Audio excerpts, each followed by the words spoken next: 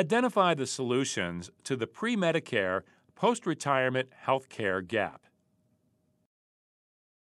One issue for early retirees is the health care gap that exists before age 65 when Medicare begins.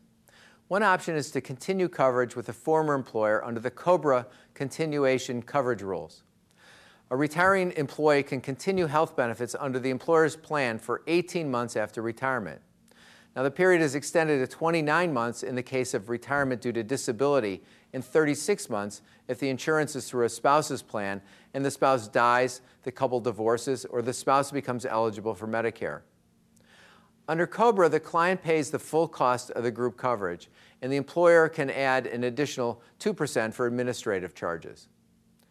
Another solution to the pre-Medicare health care gap can be coverage under a spouse's plan. This coverage may offer the best solution provided one spouse remains in the workforce.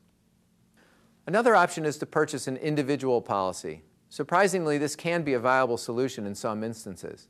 Individual policies may be available through a conversion from an employer-provided group plan.